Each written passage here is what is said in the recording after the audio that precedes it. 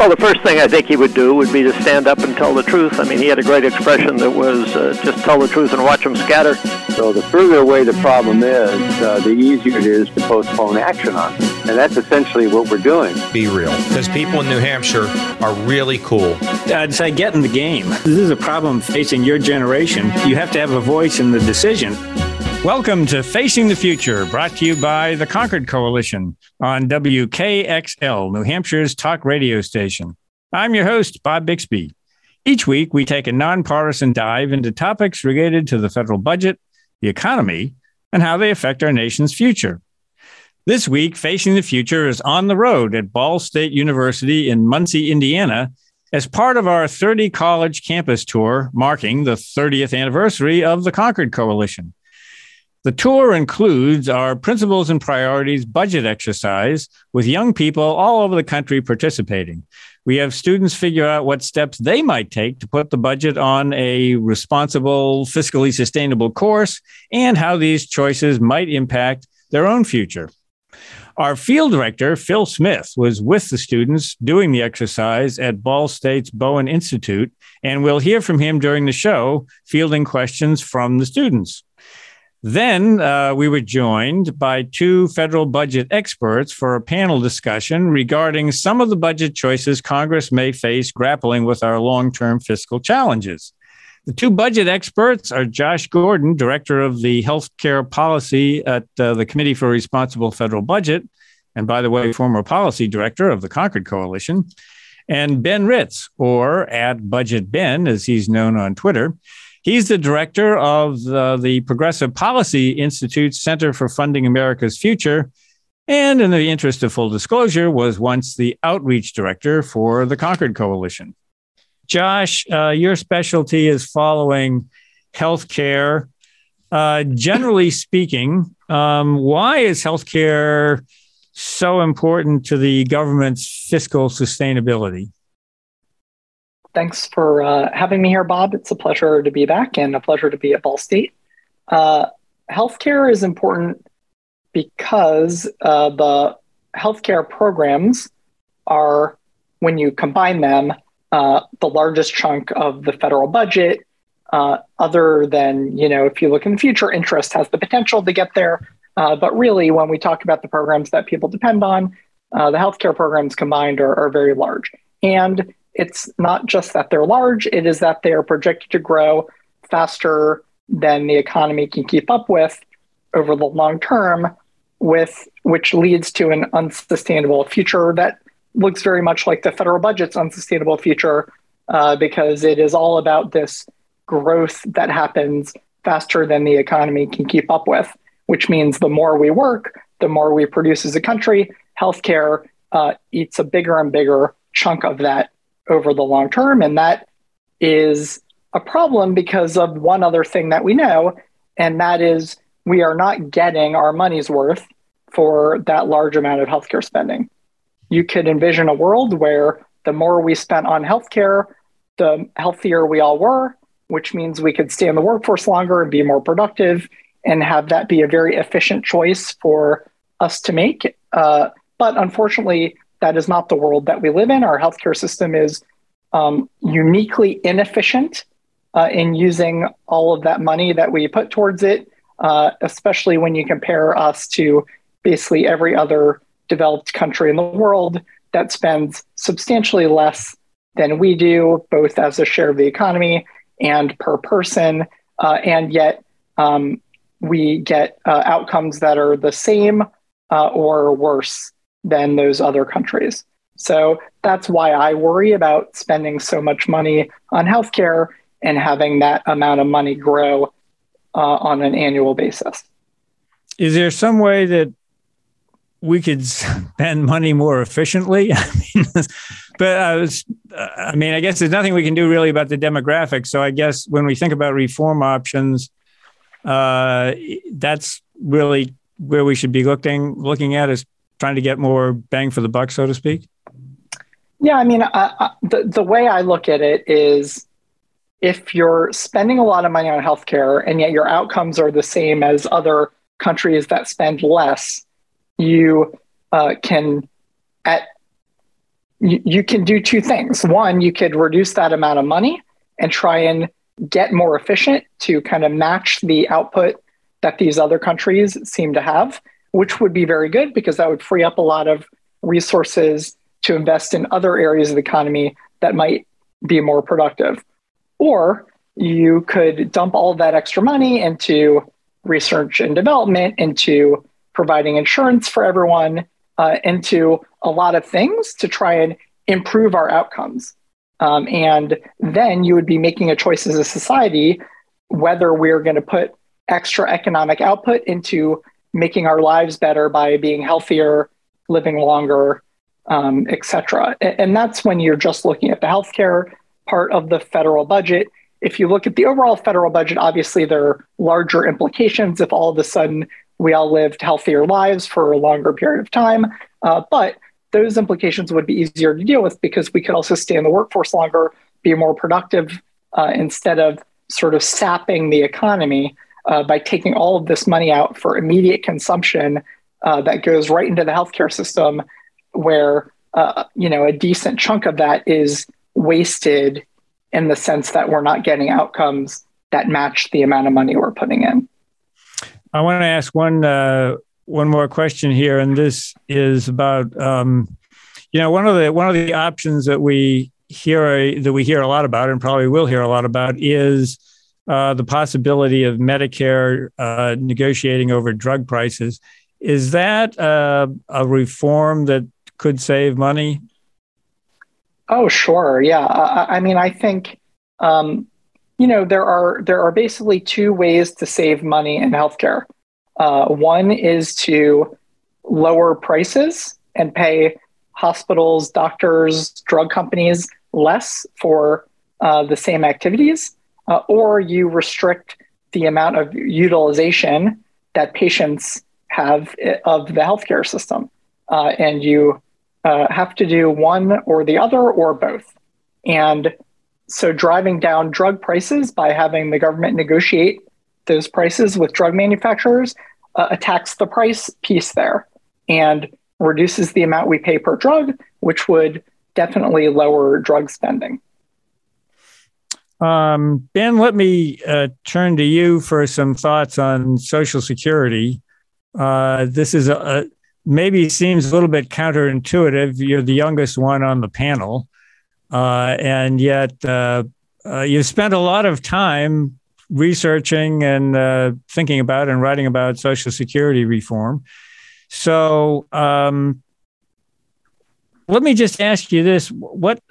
You've been very interested in Social Security reform since I first knew you as a 20-year-old intern. And I'm just, why do you think Social Security is something that younger people need to be thinking about right now rather than just older people like me? Yeah, so I think the main reason why young people need to care about Social Security is, number one, it's our future. Just because we aren't on the program primarily today doesn't mean that we won't need it in the future. And the policies that we are putting in place now or not putting in place now will impact what kind of program we can depend on when we retire. On top of that, we're the ones paying into the system right now. Our payroll taxes are supporting the program. And the program as it's currently structured is going to become insolvent in 2035, so about 10 years from now. Now, insolvency doesn't mean that the program's just going to go away, but there is a gap between the revenues that we are paying and the benefits that will need to come out or that are being paid to seniors. That's about 30% of the program. And that discrepancy is going to have to be addressed either with benefit cuts or tax increases. And the longer we wait to do anything about it, the more likely that burden is to fall on young people instead of being more evenly distributed across generations. So I think both from making sure the program is there for us in the future and making sure that the financing burden is shared evenly, I think it's something that really should matter to young people. When you look at reform options, and I know you've looked at some not just for Social Security, but for retirement policy in general, but should we expect and encourage longer working lives? I think the answer is we have to. The longer that people live, the harder it is to sustain the current benefit structure. When the program was founded, there were far more taxpayers paying the benefit of each retiree. So I think it used to be at the inception closer to 10-1. More recently, it's been 3-1. So that's 3 workers paying the benefit for every retiree.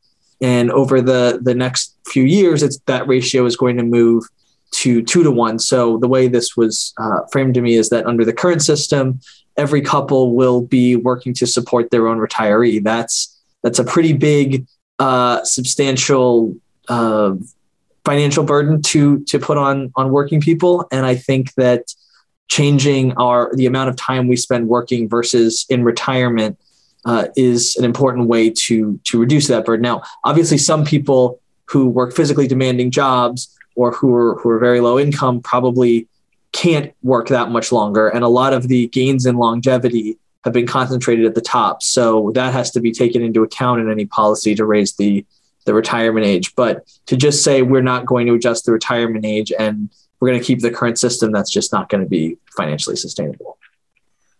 One more question on the reform front. What about bringing in more revenue? What about raising the cap, which is $147,000, I think, this year on taxable wages? That there's a certain cap where you are no longer subject to the Social Security payroll tax. So do you favor that as a reform option? I do think we have to look at raising the payroll tax cap as a reform option, but I think we need to be very clear-eyed about what exactly that means, because it's one of those things that just sounds like a very intuitive fix. You get rid of the payroll tax cap, make rich people pay the same amount as middle-income people, and that'll solve the problem. Few issues with that are, number one, it's a much bigger tax increase than it sounds like. It's effectively a 15%, I think it's a 12% marginal tax rate increase on all income over $147,000. Would probably be one of the biggest tax increases in our history. And I'm not, as a progressive, not necessarily opposed to that. But if we put all of that revenue into Social Security, that's a big question as far as then what are we going to do about Medicare and all the other programs in the federal budget. On top of that, even if we were to just completely scrap the payroll tax cap, that only deals with part of the problem. That wouldn't solve the entire shortfall. So that's not a panacea in and of itself. And then finally, there is a historical linkage between revenue, taxes paid, and benefits. So the more money you pay into Social Security, the more benefits you get out when you retire. And if we get rid of that cap, we have to decide, are we going to award higher benefits to the people paying higher taxes like we would under the current system, which that reduces some of the benefit that we get from raising the cap because we spend that on new benefits for people who don't need them? Or are we going to break that link between revenues and between taxes paid and benefits? And that's other questions that we have to think about for the future of the program. So I think it's something that has to be considered, but it's not as simple a solution as it sounds sometimes. Nothing is. So just looking, kind of summing up here on the Social Security and Medicare front, we talk about the trust fund running dry, and there's actually 2 trust funds for everybody that wants to be technical. There's a retirement trust fund and a disability trust fund. And then on the Medicare side, there's the Medicare Part A or hospital insurance trust fund, which is like Social Security funded by the payroll tax. And when we talk about those are the trust funds that we talk about in terms of how many years of additional solvency do they have. They're both scheduled to run out, as Ben said, within the 10 to 15 years. What if we do nothing? I mean, what would actually happen if the Social Security trust fund or the actually went dry?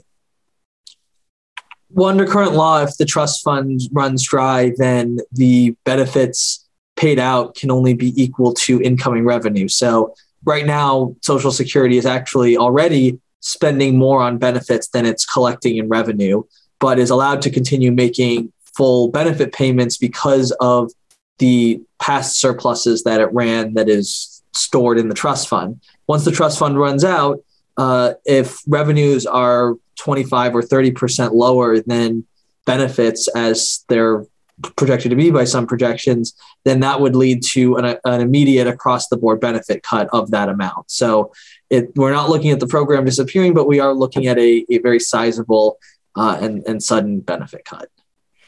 Yeah, as somebody that will be no doubt a beneficiary at that time, I'm got my eye on that one. And Josh, the same thing true with Medicare. I mean, I guess it'd be sudden cuts if you actually got to that point. Yeah, we think there would be about 9% of cuts to the program. And that, wouldn't have the same sort of dramatic impact on beneficiaries right away because it's really money that goes to pay doctors and doctors at hospitals or hospitals for your care at the hospital. So it's not like you see a benefit cut in a check, but all of a sudden you're going to go to the hospital, and some hospitals won't take Medicare patients anymore because they're going to get paid 9% less for whatever procedures you're going to have at that hospital. And you'll hear doctors and hospitals complain. I will tell you this, Bob, I am not actually concerned that that would be allowed to happen. Right now, there is a huge uproar in Washington on a 1% cut that really is just kind of removing some stimulus that was given to hospitals heading into COVID. And they're trying to kind of normalize payments coming out of COVID. And just that 1% cut is being met with sort of hysterical lobbying. And so what would instead happen is everyone's tax rates would go up right away. And unlike Social Security, the hospital insurance tax is not capped on income. So it would be, like a 1.5 or 2% increase in marginal tax rates for everyone in the country on a specific date and time, just in 2026. So not very far away.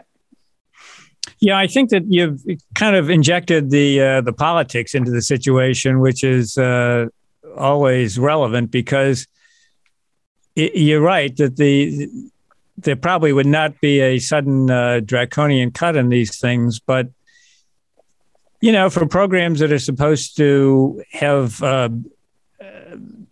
not that they're entirely self-financing, although Social Security is supposed to be, but when the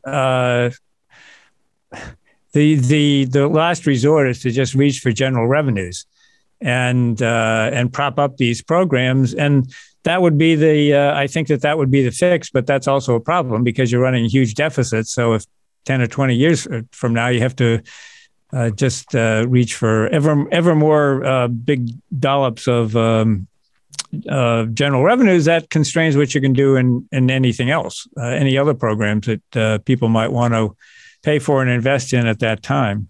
So that's an argument. And let's be clear what that means to people at Ball State and college students and people just entering the workforce is that they are going to be hit by very large tax increases to pay for benefits for people no longer in the workforce, people that are retired, in order to support those benefits. And for something like healthcare, I think what really kind of gets me upset is that we know that that's going to a very inefficient healthcare system.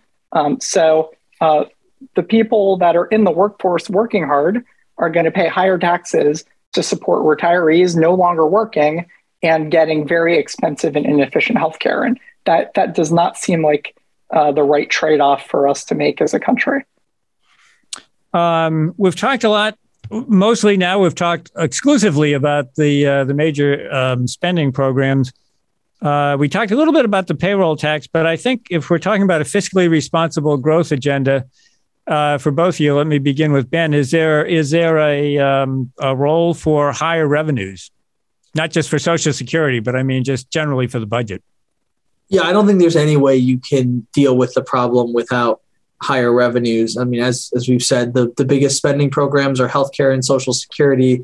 People have planned their retirements around them, and either we would have to get rid of every other spending program besides those, which is completely not feasible, or we'd have to do very deep cuts in those programs that are both not politically feasible and would not be morally desirable either. So I think higher revenues have to be part of the equation. The question is, number one, what's the fair mix between revenue and spending? And number two, how are we going to design those revenue increases so that they're both fair and economically efficient? We probably have to look at higher income or payroll taxes, but also think about new revenue sources, whether that's a carbon tax, which seems increasingly unlikely, as if it was likely before the gas price surge, or probably even less likely now, or something like a consumption tax. None of the other developed countries in Europe that have social safety nets as generous as ours fund them solely through an income tax. I think we have to look at those additional revenue sources to make them sustainable. You're listening to Facing the Future. I'm your host, Bob Bixby. We'll have more from our panelists, Josh Gordon and Ben Ritz, and our discussion on federal budget priorities from Ball State University in Indiana, coming up after a few short messages.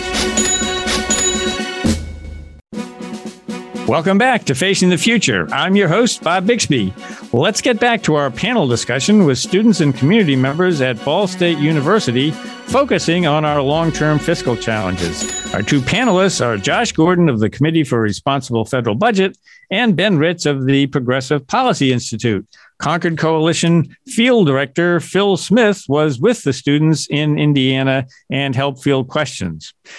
To continue our discussion on how to generate more federal revenue, panelist Josh Gordon says tax reform is clearly needed. Even our income tax that we deal with right now could use a lot of work.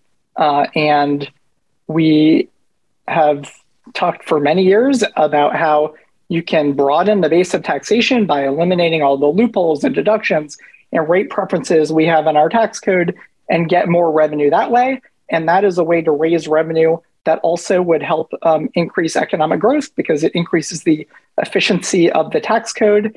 And, we tend to get kind of pessimistic and sound really doom and gloom when we talk about this stuff. But, I like to think of tax reform as one of those kind of things that makes me optimistic because there is a way to get more revenue to help address this budget problem that won't harm economic growth. And normally that's why we're afraid to raise taxes. We're afraid to hold down economic growth by needing to raise these revenues.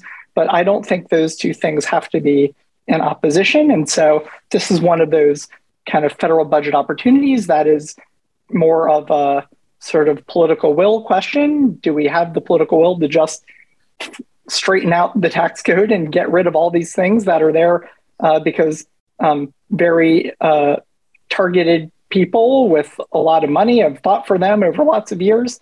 But we would all be better off if we got rid of those, which would enable us to bring in more revenue, even maybe lower tax rates and help spur some economic activity. Well, and some of those breaks are felt by the general public and the middle class. I mean, some of the biggest ones are things like employer-provided healthcare insurance and the mortgage interest deduction, the so-called, tax expenditures. And so getting rid of those, I sometimes worry that, talking about tax breaks, people think of, they're our equivalent of the Russian oligarchs or something. And if we just, went after them, we get it. But I mean, the really big money in the tax expenditures does come from, there are some pretty egregious ones that are targeted for individual businesses, and not individual businesses per se, but in industries. But the big ones really do affect a lot of people, and they're almost like reforming entitlement programs. They are entitlement programs. It just runs through the tax code. but there's a lot of money there. I think it's a good time to bring the audience in here if we have any questions on any part of the budget, not just that we've talked about, but anything that you want to discuss or the economy. Now's your chance. If not, I'll just ramble on. Yeah. Hi, Josh. My name's Mitch Upchurch. I've been in the healthcare industry for a long time, deal with Medicare people. What do you think the biggest expenditure on Medicare? The business that I'm in, I see a lot of Medicare fraud. And, we always talk about cutting taxes. Is there a more efficient way how we could monitor how we pay providers? Because a lot of the information that I get is one of the biggest expenditures on Medicare is we're spending a lot of money to doctors and services that aren't performed. What are your thoughts on that? So, there are two things. One, I think obviously we need to be concerned about Medicare fraud and do as much as we can to make sure that it happens as little as possible. I think, in some ways, when you have a program as large as Medicare, there are always going to be sort of bad apples acting in the system to get extra money out of it. And, there's a fine line between having a larger bureaucracy in order to prevent that fraud versus then setting up a bunch of roadblocks in the doctor-patient relationship and taking more of doctors' times on each patient and that kind of thing. I would say the thing that kind of scares me the most is that we have things that aren't fraud, but are clearly disturbing because of some of the incentives that are built in to Medicare. And there's something that I was dealing with today in Medicare Advantage, which is a program, I don't know if you all know. I was going to ask you about that. Yes, I'm familiar with Medicare Advantage. Yeah. Well, almost half of all Medicare beneficiaries are currently enrolled in Medicare Advantage.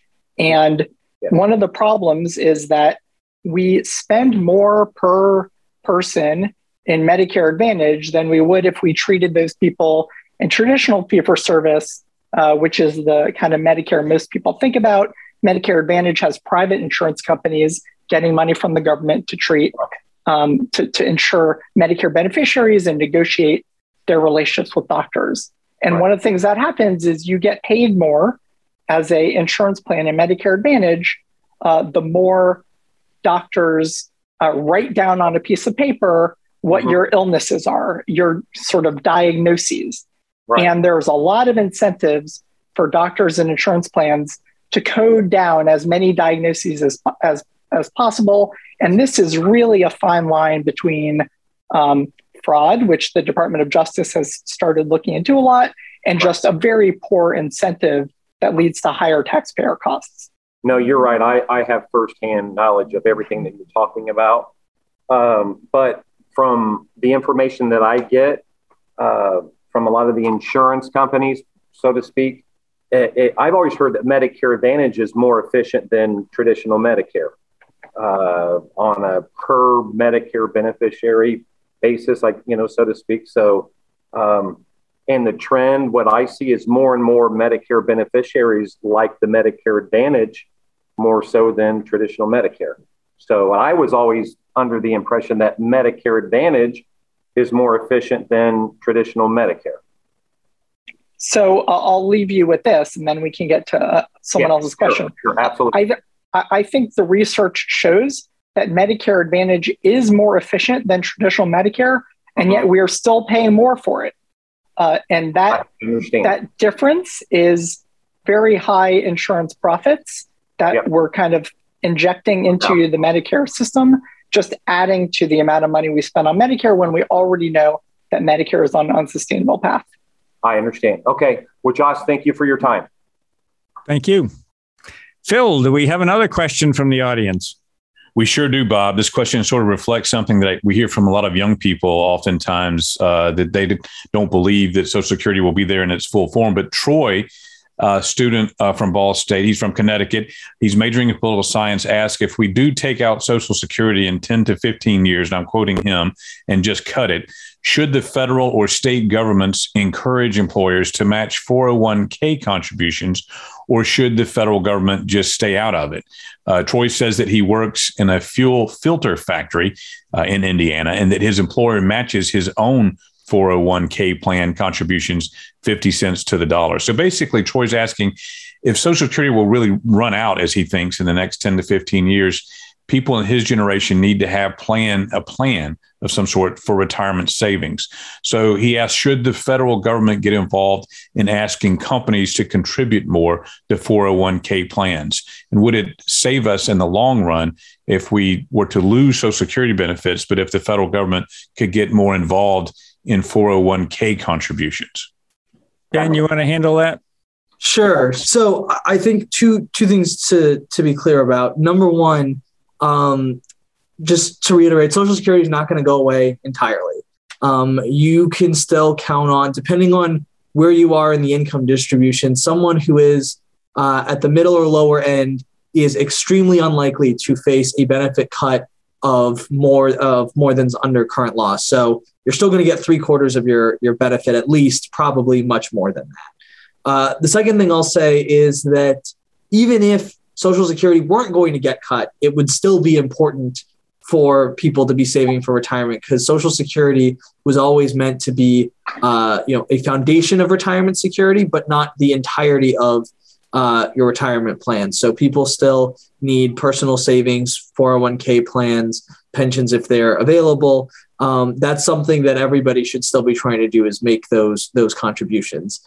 As far as employer matches, there are already some incentives for companies to do the employer match. We could do more of them, but again, that also carries with it costs. I think the most important thing that we should be encouraging businesses to do is automatically enroll their employees in 401k plans. So right now, a lot of businesses, most businesses, you have to opt in to the savings plan. And a lot of people, when they start their jobs, unlike you, they don't think about that. They might be willing to save, but they just don't take the affirmative step. And so if we automatically enroll people in plans and have employer matches, that's going to make it easier to help people build personal savings. And that will help both under the current system and would help, buttress the effects of any benefit cuts that come down the line. And I'll just add that when you said, should the federal government get involved, the federal government is already heavily involved, because one of those large tax breaks I was talking about goes to 401k plans. That's a way to save money that is tax-free. So, and it's one of the four largest kind of tax expenditures we have in the tax code already. You're listening to Facing the Future. I'm your host, Bob Bixby. Stay tuned for more of our panel discussion with students and community members at Ball State University in Indiana, looking at how we address our nation's long-term fiscal sustainability. We'll be right back after a short break. Welcome back to Facing the Future. I'm your host, Bob Bixby. This week, we're hearing from a panel discussion we recently conducted at Ball State University in Indiana with students and community members looking at how Congress might go about addressing fiscal sustainability and our long-term debt. Our two panelists were Ben Ritz of the Progressive Policy Institute and Josh Gordon of the Committee for a Responsible Federal Budget. Our National Field Director, Phil Smith, was with the students and community members at Ball State. Phil, do we have another question from the audience? Yes, we do, Bob. Ball State student Christian Garrett from Southern Indiana has a question about healthcare spending and Social Security, Medicare, and the Medicaid deficit. He asks, shouldn't we be talking more about the health of our population, and that if we address the health of the population first, could we really cut down on Medicare and Medicaid spending in total, and also deal with the issue of increasing the retirement age for a healthier, more productive society in general? And would it also help with the deficit in Social Security spending? And he would like that question to go to our expert, Josh Gordon. So it is true that through certain measures, the United States is more unhealthy than other countries. But if you kind of look at what that really means, even though we're more unhealthy, we actually see doctors less than they do in other countries. We don't take prescription drugs any more frequently than they do in other countries. And the real difference is that every time we go to a doctor or take a prescription drug, it just costs much more. The price is much higher. So I certainly believe that we should be finding ways to have the government incentivize healthier living. We can have different sort of knowledge about nutrition and anti-smoking campaigns and all of these things. But ultimately, what makes the big difference between what we spend inefficiently versus other countries is not that we see doctors more often. It's that we just spend so much more per service every time we see a doctor. And I think that is something that the government actually has more power to influence than they do whether people are living healthy or unhealthy lives. And all of the money that we could save by becoming more inefficient, you could use some of that to put back into social supports or anti-poverty programs that can help with kind of the general health of the population, because we do know that a lot of our unhealthiness comes from excessive poverty and that health inequities that we see around the country. Yeah, let me add on that it's one of the things is we really should invest in wellness, but that too is a cost. So you don't necessarily save money, even though it's something that we ought to do. At some point, people will, if you cure diseases at an earlier life, people will die of something at a later point. And I mean, I don't mean to be, sound harsh about it, but we're all going to die of something. And so spending on wellness is obviously a good thing that we should do for public health. But it shouldn't be looked at as something, that would really necessarily save money over the long term. I remember when I looked at this a while ago, I don't know if this is still the case, but when I first started getting into this stuff, I think the stat was something like the more money you put into prevention, the more you end up also spending on the back end for, Social Security, for longer life expectancy. You provide more Medicare benefits the longer people are in retirement. So it does end up basically being a wash. Now, if you're able to extend lifespans for free, that's fantastic. Obviously, as Bob said, we should do it. But it doesn't end up having much net savings, if any. Thank you, Ben. We have a question from Seth. Seth, if you'd step up and tell us your whole name and where you're from. Yep. I'm Seth Rawlings. I am from Muncie, Indiana, and I senior graduated econ degree in poli-sci. My question is kind of, it's a little bit different. When we talk about Social Security, but I kind of have like a pet project where I think Social Security, I think we give out benefits at a weird time. I know when the program was created, we had a big retirement crisis out of the Great Depression and made a big thing. I think we could have a new program for like a sort of venture capital for young adults where you kind of give a Social Security type program for people aged like 18 to 25, and you invest money into them at a younger age. That is kind of taxed with a different tax structure. I just didn't know if you guys are open to any of that at all, or if they would have an opinion on that. The Social Security is a social insurance program and should be evaluated that way. It's not an investment program per se. I think that, one element that could be added to the Social Security system is, the idea of an investment element to it, but it would have to be funded with new money. In other words, if you took money out of the current system to put into, say, retirement savings plans that people might invest on their own, it would create a bigger hole that would have to be filled by general revenue, and it would expand the deficit. So you wouldn't come out ahead that way. I think one way to do that would be with a new dedicated source of revenue to a private account component of Social Security, which I would rush to say is not, quote unquote, privatizing Social Security, but adding a new fully funded element to it, which would look at long-term savings, and I think would have some very positive elements to it. The key is, though, funding it, making sure that it was a fully funded element to the new system rather than just creating a new unfunded benefit. I really enjoyed being here, and I hope that everybody enjoyed going through some of the tough choices that, I mean, that sounds a little silly. I hope you really enjoyed going through some of the tough choices and the things that face your generation. But really, it's we need to face up to these choices. We need to do it in a bipartisan way. There are going to have to be compromises. I think from the answers you heard from both Josh and Ben, it's going to need things that are on the spending side and things that are on the revenue side, and those are politically difficult. And the only way you can get there is for both sides to agree that they're going to put everything on the table. There are no magic bullet solutions. There's no, you can't cut waste, fraud, and abuse and hope to close the kind of gaps that we're looking at. And the gaps are so big that we can't, even with strong economic growth, you can't just magically grow your way out of it.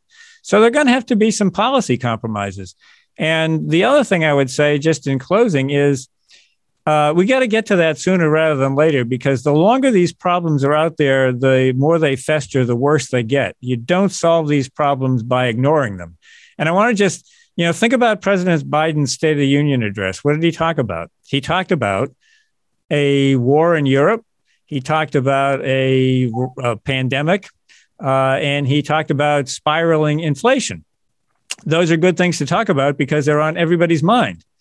I can assure you that those things were not on anybody's mind a couple of years ago. If you had said that the president was going to give a State of the Union address talking about a ground war in Europe, which hadn't happened in 80 years, a global pandemic, which hadn't happened in 100 years, and spiraling inflation, which hadn't happened in 40 years, they said, that's crazy. That's, these are issues that we just don't talk about anymore. My point is this: stuff happens.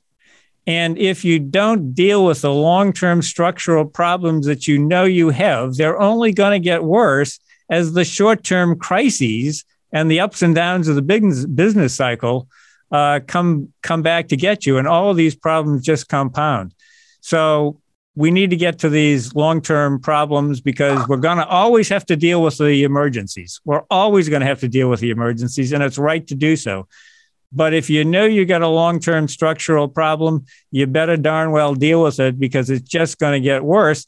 I don't know when it all gets, when's the tipping point on too much debt? Nobody can answer that question. Nobody really knows. But at some point, that it just becomes a problem. And the younger you are, the more you have at stake. So thank you for participating in tonight's event.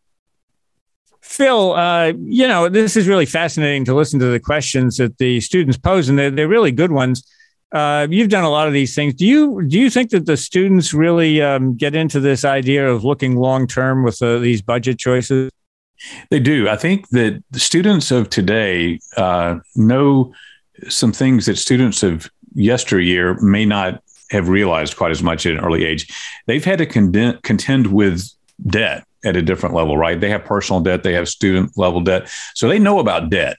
Now, they're still susceptible to some of the myths of the federal budget. I still hear a little bit from them about, do we spend too much on foreign aid and that kind of stuff, when foreign aid is only 1% of the budget or approximately. But the other thing that I think that today's young people have seen is they're living through a pandemic, a once in a century pandemic. And the pandemic has sort of pulled the veil back on healthcare for all generations, but especially for young people, because they've seen what their grandparents have gone through. They've seen, this pandemic has had huge repercussions, particularly, life and death repercussions that they've seen, but they've also seen the cost associated with it, right? And so I think today's young people have lived through so much at such an early age that they are, fortunately or unfortunately, experts on some of these federal budget issues. Well, they may be known in the future as the pandemic generation. We'll see. That's all the time we have this week on Facing the Future. I'm your host, Bob Bixby. We'll be back next week with another episode of Facing the Future.